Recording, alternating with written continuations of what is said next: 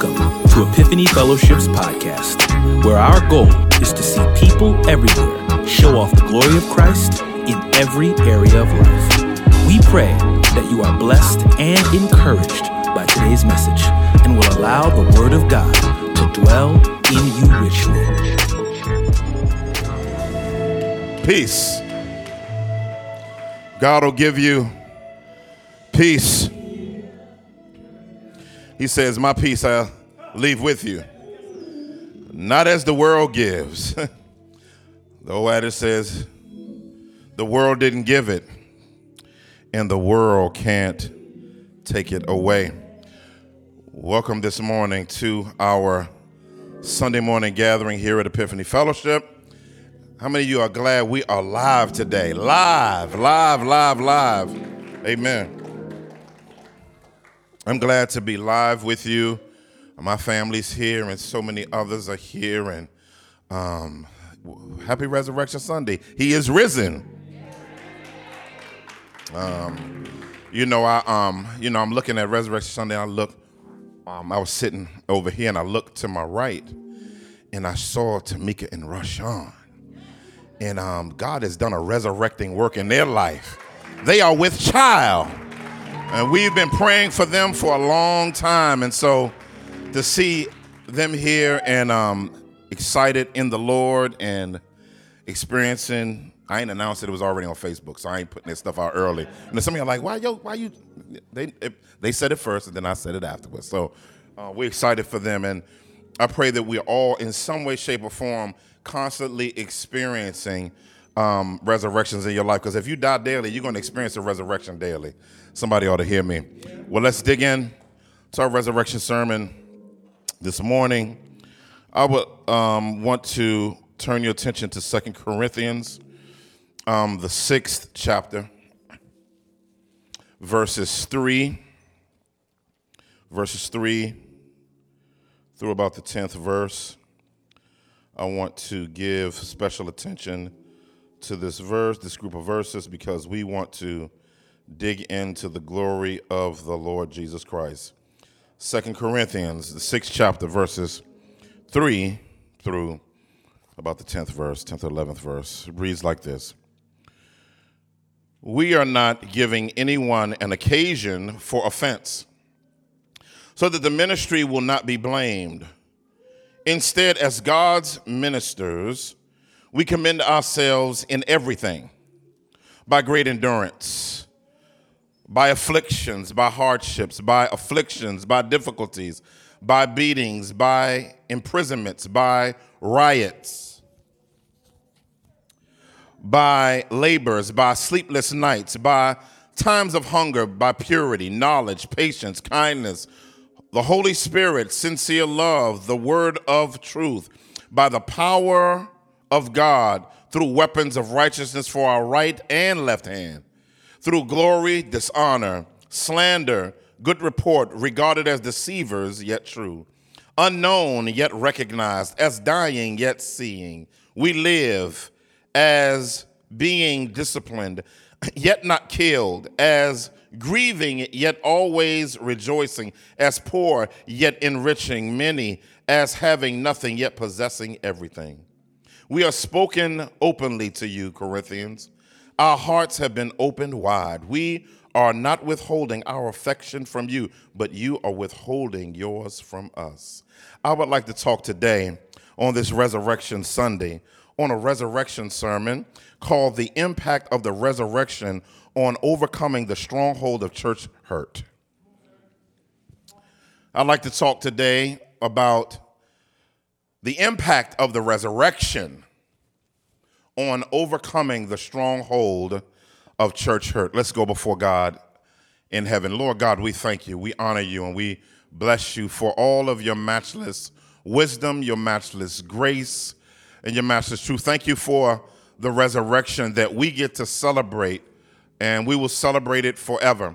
And so, God, let the words of my mouth and the meditations of my heart be acceptable in your sight. O God, our strength and our Redeemer, in whom we trust. In Jesus' name we pray. Everybody agree with that said? Amen, amen, amen, amen. the resurrection's impact on the stronghold of overcoming the stronghold of church hurt. Easter Sunday, or Paschal Sunday, if you will, is Resurrection Sunday, Paschal Sunday rather. If you usually know that a ton of people come on Resurrection Sunday, and many times they tend to get, it's that time for the church to kind of act fast in trying to get people's attention to keep them in church. And I think it's nothing wrong with maximizing a Sunday like Resurrection Sunday, resurrection of our Lord Jesus Christ. And for some reason, it does tend to be a higher density of people that tend to engage on the Sunday morning experience on Paschal or Resurrection Sunday. For that reason, I don't know why. I don't know if some of y'all, may not have been in the old church, but you come with your best on that day.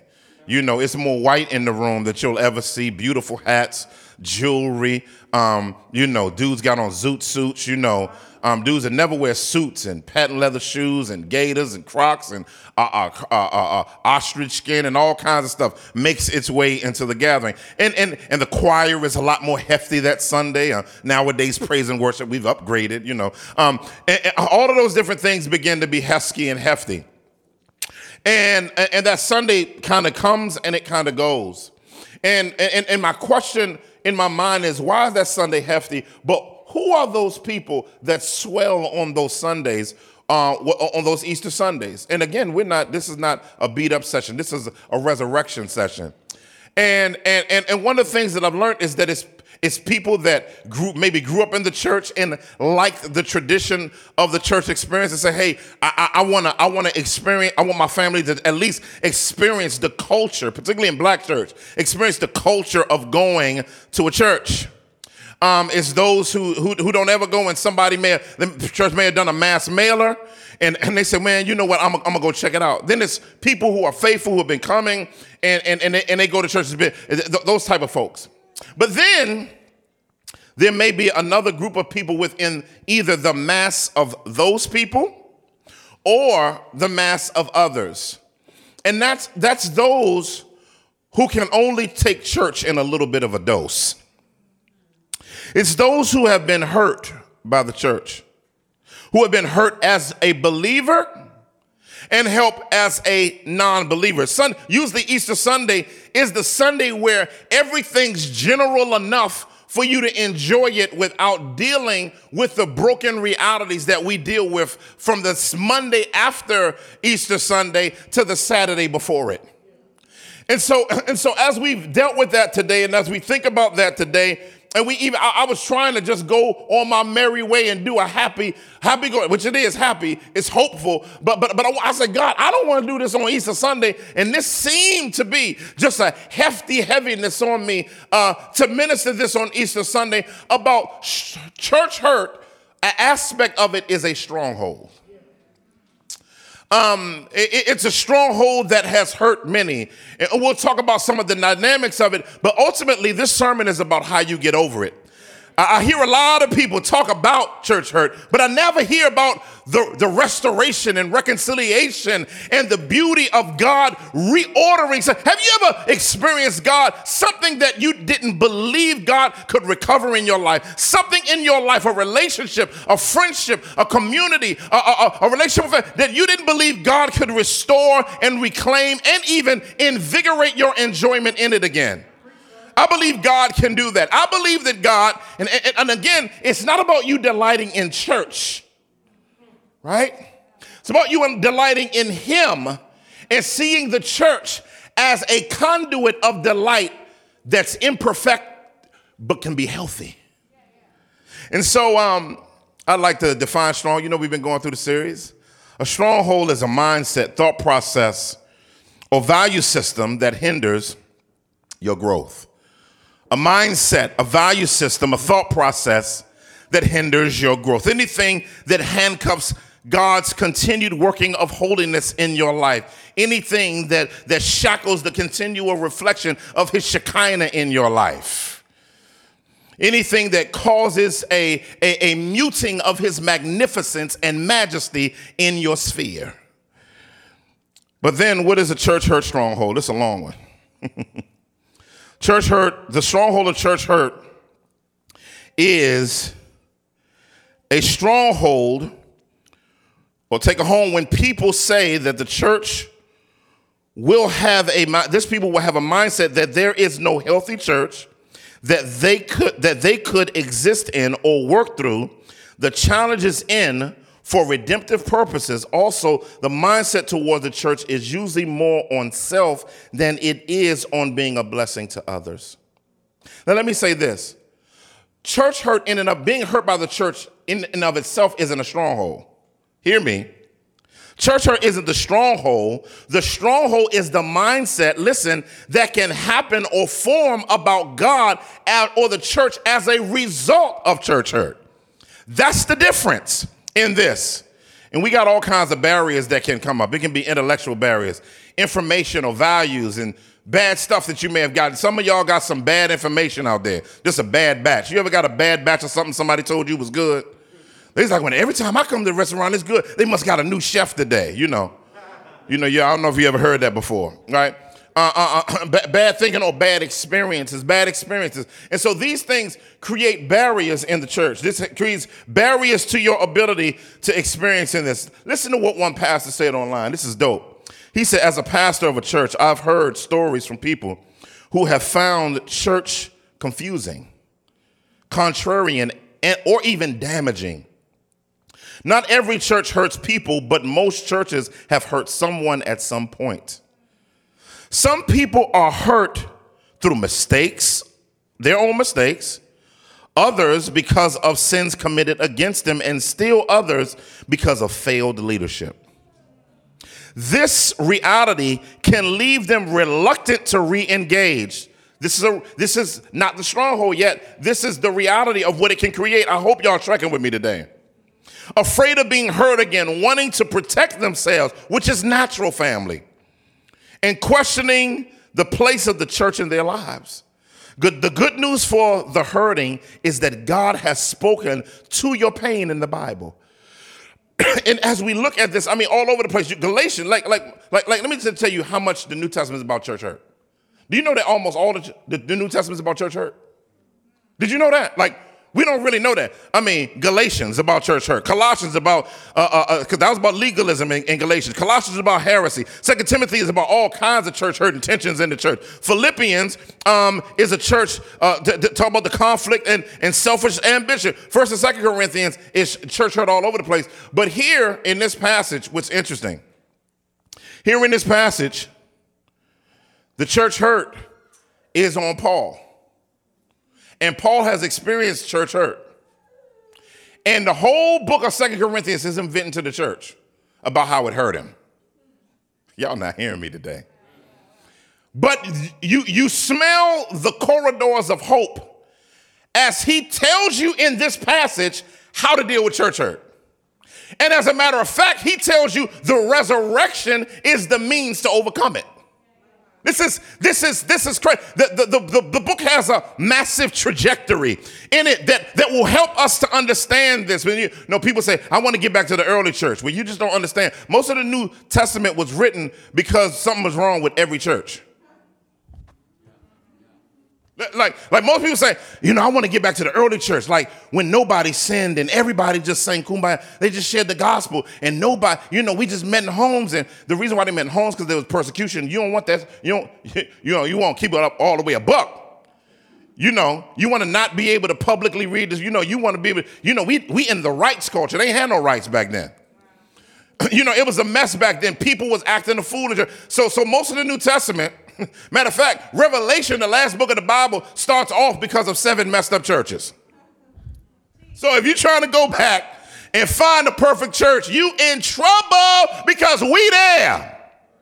And we need a perfect Savior. That's why he's called the Savior. However, that's not a license to be a nitwit. Oh, ain't nobody gonna talk back. Saying I ain't perfect is not your get out of jail free card for unholiness.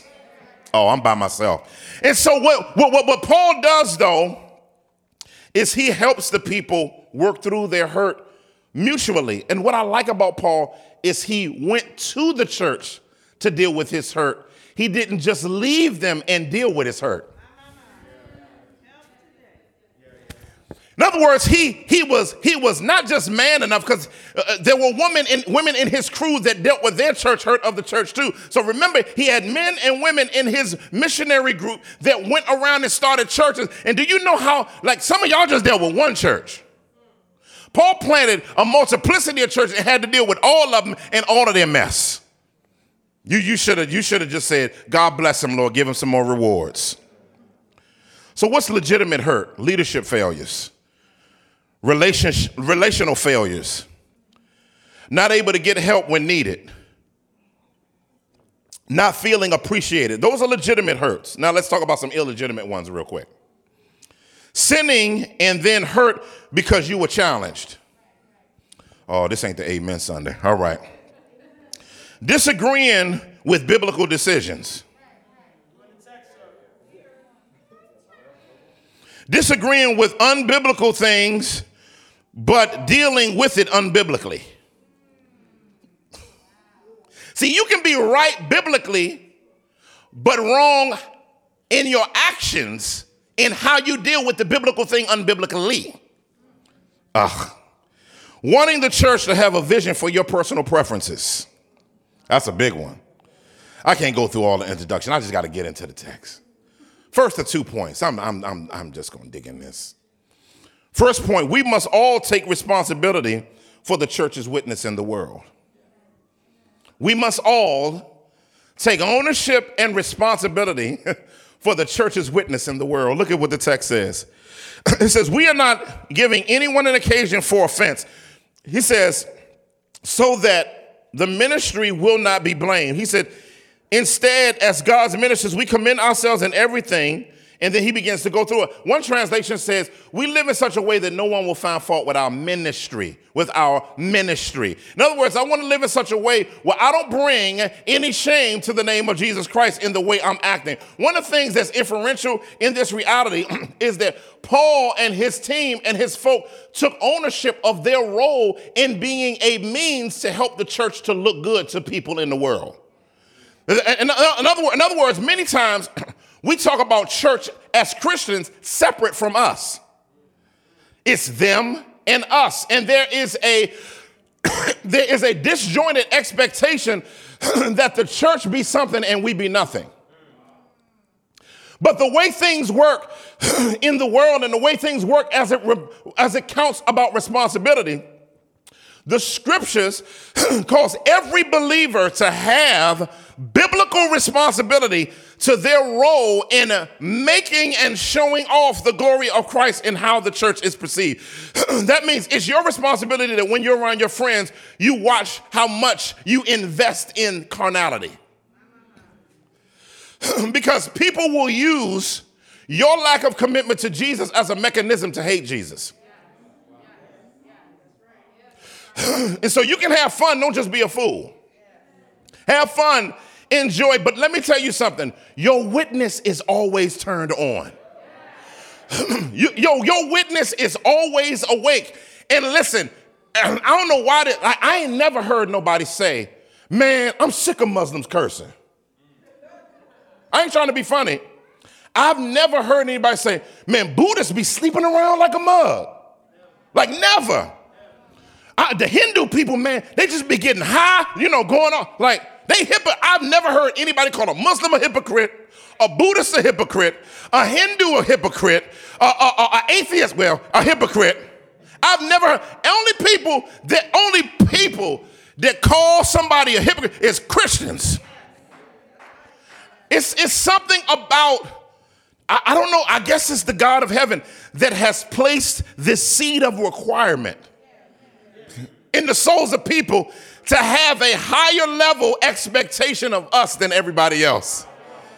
The reason why people are hurt by us is because we don't do two things. We don't fight to live out biblical expectations that God has for us so that we give a proper witness to the world. But number two, we don't deal with and we don't work through pain well. And so, as Paul is here, Paul is very careful today, family. He's careful, Vetty. He's careful, babe. He's being very careful about his witness. Pastor Kurt, he's being careful about his witness. Ruth, he's being careful about his. Amber, he's being careful, Sarah, about his witness. And he knows he won't perfectly work through it, but it's nothing worse than somebody that verbalizes perfection, but is practically a mess. So you have to learn how to straddle the line and say, I'm a mess in process. Say real loud, I'm a mess in process. Listen. The key is process. That's the key. That's the key. And so Paul begins to tell you his experiences. And before I move from these verses, he says, we live. I like the fact that he's not alone.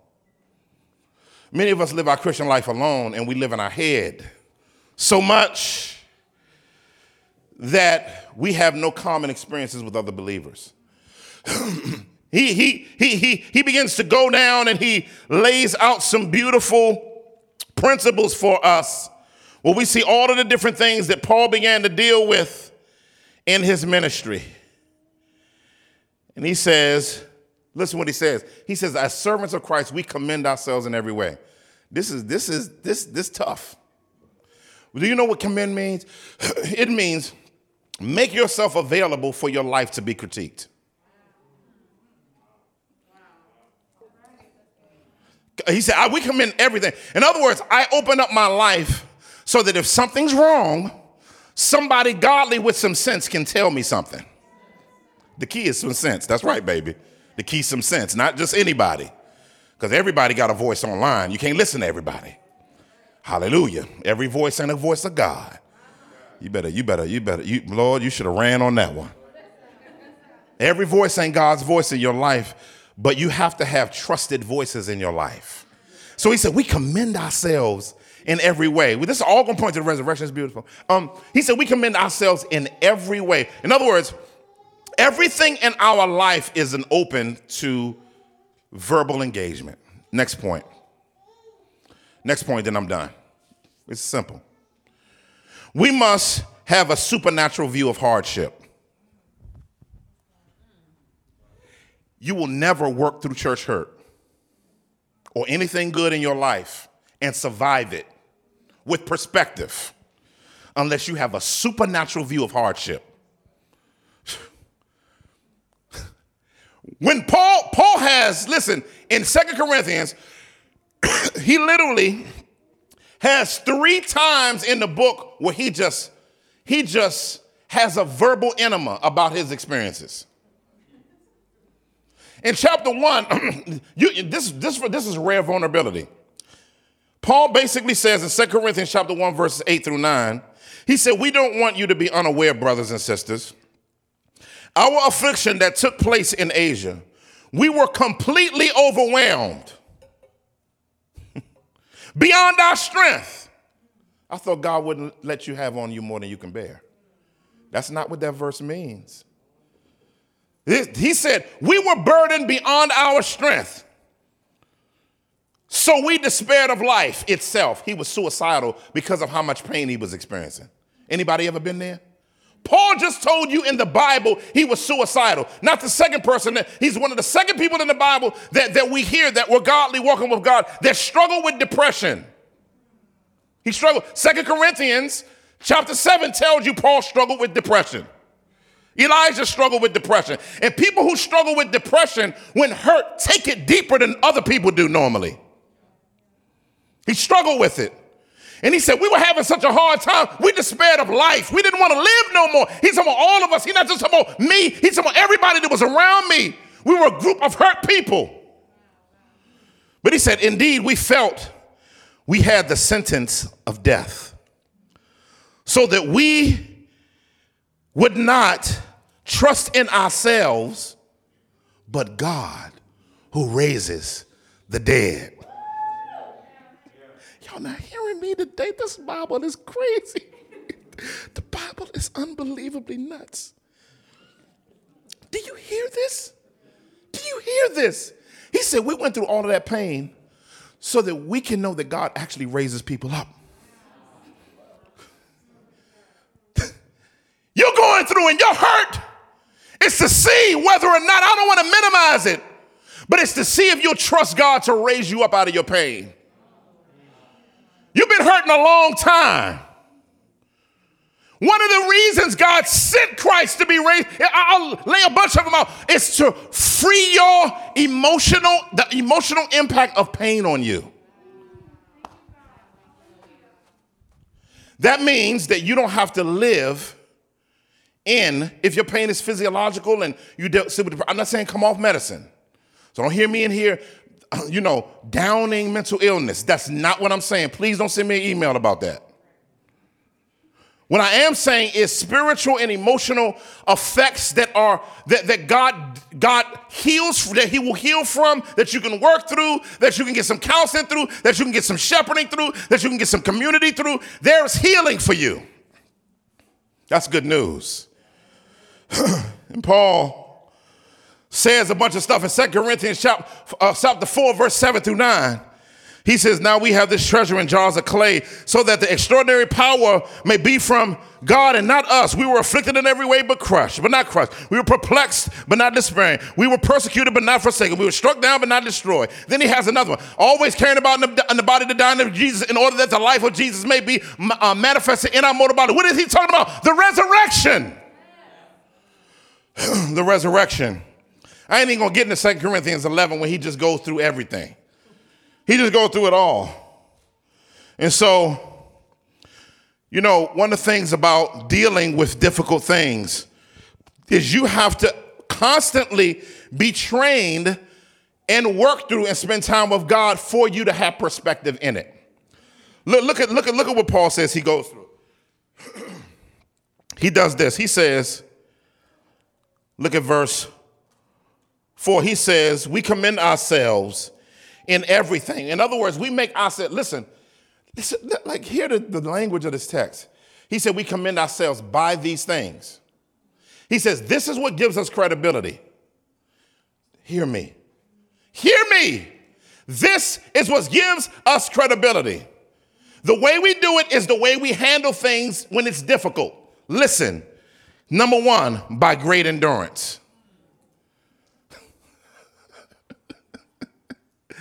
He says, by going through stuff and having the ability to not let it shipwreck our capacity and commitment to bear up under difficulty.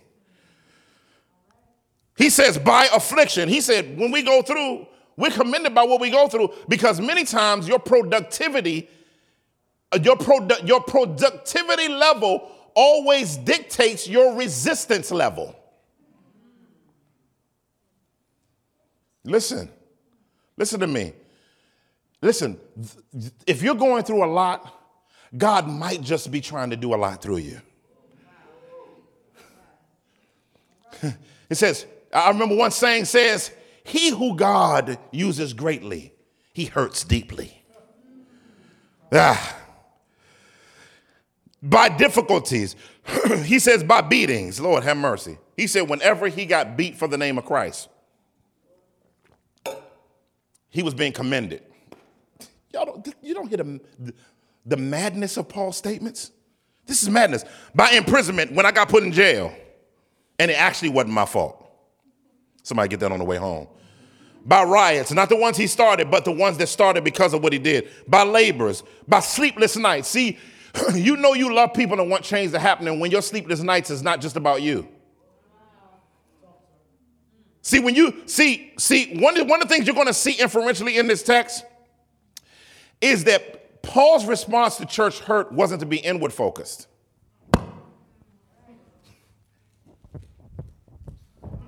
It was not inward focused. It was outward focused. Listen to the text. He said, sleepless nights, by times of hunger. He said, but also, we didn't let difficulty make us lose our mind.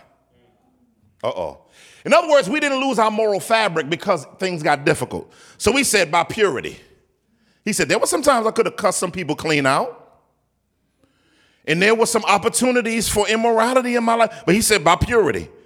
He said by knowledge, by patience. Lord have mercy. How many of us need patience? Need to use it. Because some of us, we just not patient. We move quickly. We move quickly. See, hurt will make you make bad decisions that have long-term effects. By kindness, by the Holy Spirit, you got to have the Holy Ghost. By sincere love, by the word of truth, by the power of God through weapons of righteousness for the right and the left hand. That's how you know you're in a fight. You need both. You need double weapons. He said through glory and dishonor, through slander and good report, regarded as deceived yet true. Can you do that? Can you and I do that? Why is this list important? This is not a moralistic list.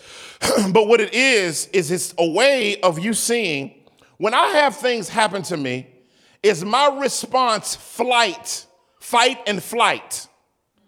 Fear, flight, and fight?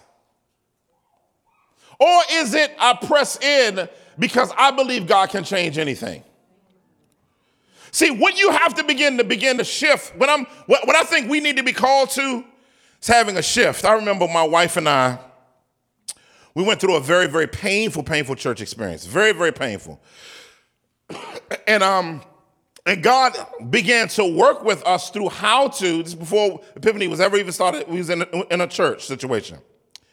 And I remember how painful that situation was, but God had us on a biblical plan. He said, deal with your offenses biblically. That's number one. If you've been offended, go to the people. Seek the Lord about forgiveness and reconciliation. That was the hard part. Because when you're hurt, you think you have the upper hand, and you don't have to forgive because of how they've hurt you. And so you have a right to slander, be a fool, and act out and be divisive. And I sensed in my spirit, God said, if you do anything messy, I'm going to tear your butt up. Like a parent. That's what parents do. See, if you ain't ever been told I'm going to tear your butt up, you ain't really been disciplined before. You ain't been disciplined before. You need to have like some harsh words said to you when you know you finna do something you ain't got no kinds of business doing. But the Lord made us seek forgiveness and reconciliation, and it's to this day we got it. Leaving, and then God said you can only leave there when you sense an honorable release from me. God made us stay where we were hurt.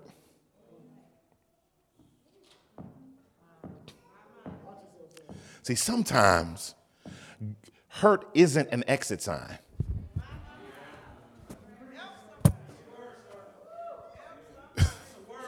If hurt was an exit sign, soon as they hit Jesus with the cannon iron whip, he'd be like, all right, unstrap me. Heaven come down, 72,000 angels. My servants are fighting now. That good Lord in the morning, that thing hurt. No, he stayed there. He didn't see his hurt as an exit sign. He saw it as a confirmation that he was where he was supposed to be. Now, does that mean stay under abusively? I see somebody going, don't take it there. Don't always take it to the 20%. Take it to the one you know where you are, and you know, and God is saying, I need you to learn how to deal with stuff. We have to, listen, you will never grow if you run from every time you're hurt, because know what'll happen? When you're hurt and you don't deal with your hurt, somebody won't even be hurting you, but you'll feel hurt by something they didn't do that you felt like hurt you, because it seemed to be a lightning rod from the fact that you didn't deal with the hurt in your past, so you couldn't properly see what you were dealing with in the present because you didn't get rid of the development and the healing of that wound from the past. So I remember back in the day, I was playing basketball. That's why I don't play no more. I don't play no more. I was going for a shot. I did this thing through my leg, caught it here, went this way. You saw it. You all even saw it, didn't you? And I came up like this. And the dude just should have let me go up. I'm going up in the air. I'm about 45 inches off the ground.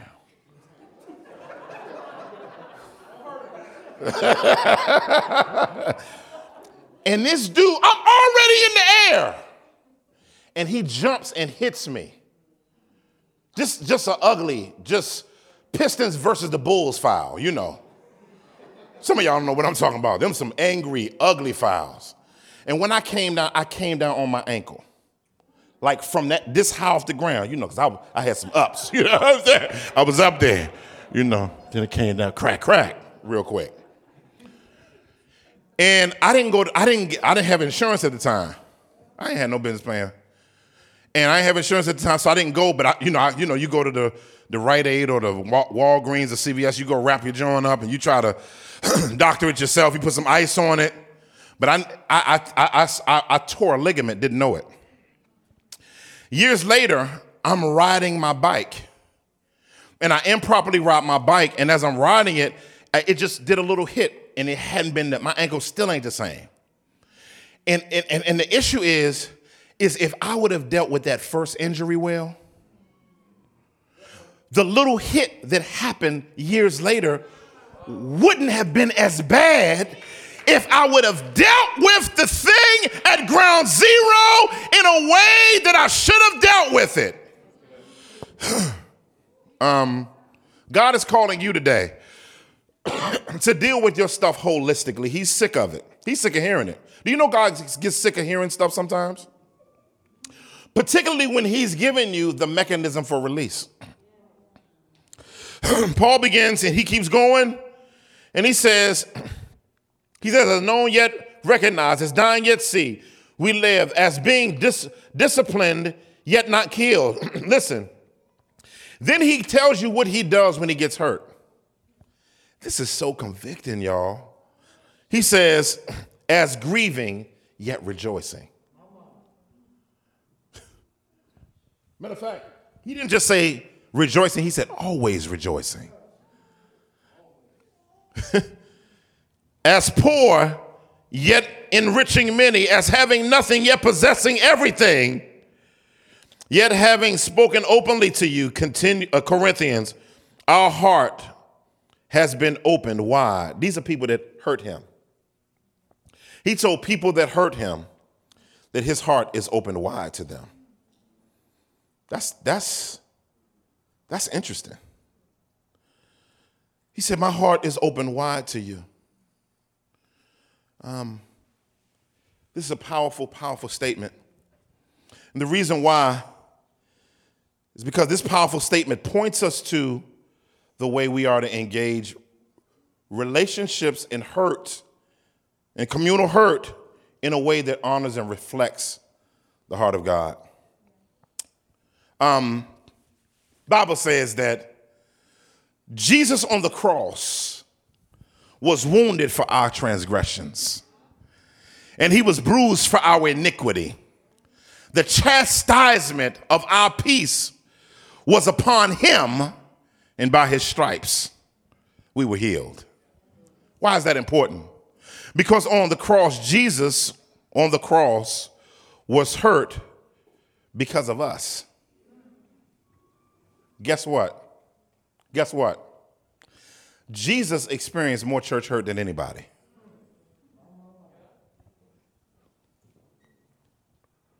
Are you hearing me? Jesus took on all of our pain on the cross, all of our hurt, all of our pain, all of our disappointments.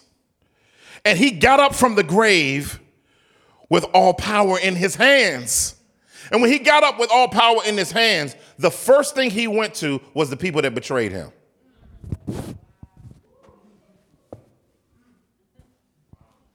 He went to them and restored them.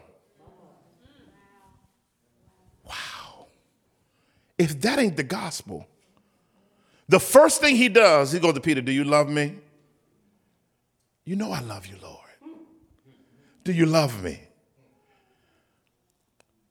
Jesus' death on the cross and resurrection from the grave, and what he began to do is he began to restore the people around him that had hurt him, and their hurt was connected to hurt in their life that they didn't properly deal with. Jesus came back, helped them deal with their hurt, and then they were unleashed to be some of the most powerful people in the church's history. What is our hurt and lack of reconciliation with people and lack of commitment to the resurrection affecting that could happen on this planet? This Resurrection Sunday, I want us to have one application from it. One thing. Who hurt you? Where are they? This is all one application. Where are you? And what are you going to do about trying to bridge the gap? That don't mean y'all got to go hang out. But it does mean that all hurt affects you in ways that you don't know if it doesn't get resolved. Because that's why it couldn't just be a cross, it had to be a resurrection. The cross, Friday was about hurt. Sunday was about recovery. Friday was about pain. Sunday showed the purpose. Friday was about hardship. Sunday was about healing. God wants to heal you. And he loves you to life. My prayer today, I'm preaching to myself, family. The resurrection, even if you don't get all things resolved, the fact that you did things God's way will begin to start the healing process. And when somebody's name that you don't like, or that church, or that leader that you don't like, gets mentioned, you don't sting as much. You don't have to block them out on every social media in order to block the pain of what you experienced out anymore. You can see a picture and pray for them. You can see him downtown or at King of Prussia and wave at least. See, healing gets rid of pettiness. Y'all know we petty. All of us are petty. Because when you stung me, I want to let you know in some kind of way that you stung me. But sometimes the Bible says you need to heap coals. The most empowering thing you can do is to walk in a way that the person that hurt you knows that you're not living with their hurt of you at the center of your life anymore. I'm done. He died, and it was Quiet Friday, but he got up with all power in his hand on Sunday morning. Not just as a sign, but a reality to empower us in every area of life. Father, I thank you today for the power of overcoming hurt, particularly church hurt, for the non-believer or non-Christian rather. I pray your strength on them today, that whatever experiences, something they saw, whether it was hypocrisy in the home, that you would restore, that you would set free, and that you would deliver.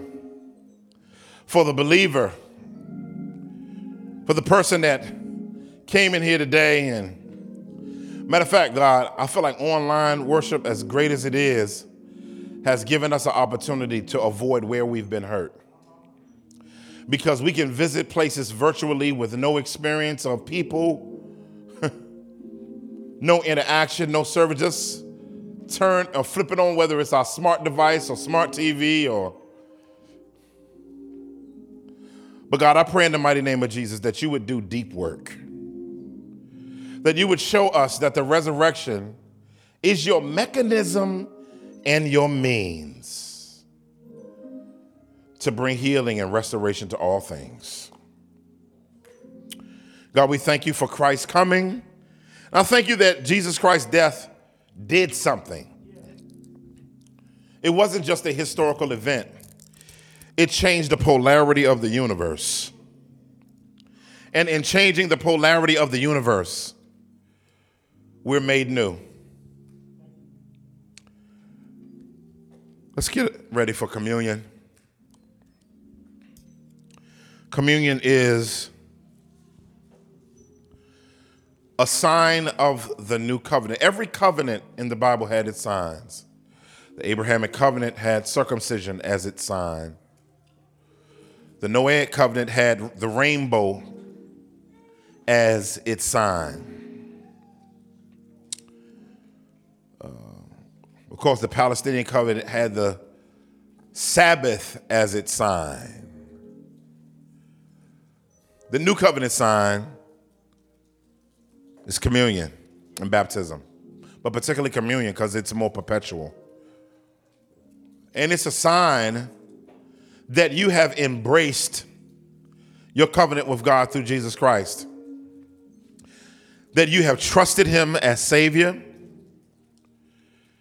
and that your life is defined by him in position and in practice. On the night that he was betrayed, that would have been last week, probably on Thursday, he knew he was about to get arrested. He knew that they were going to have some faulty trials. He knew he was going to experience some police brutality. He knew he was going to be unjustly judged. He knew that he was going to die on the cross. But he also knew that he was getting up on the third day. And not only did he know he was getting up on the third day, but he left them this sign to continue to do this until he returns. And once he returns, he will drink and eat with us. On the night that Jesus was betrayed, he took the bread, gave it to his disciples. This is my body, which is given for you. Let us eat together.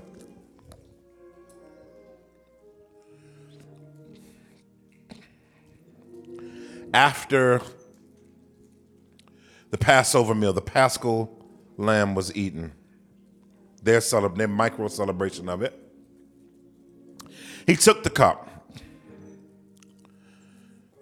He blessed it and said, "This is my blood, blood of the new and everlasting covenant that is shed for you and for many for the remission of sins." Let us drink together.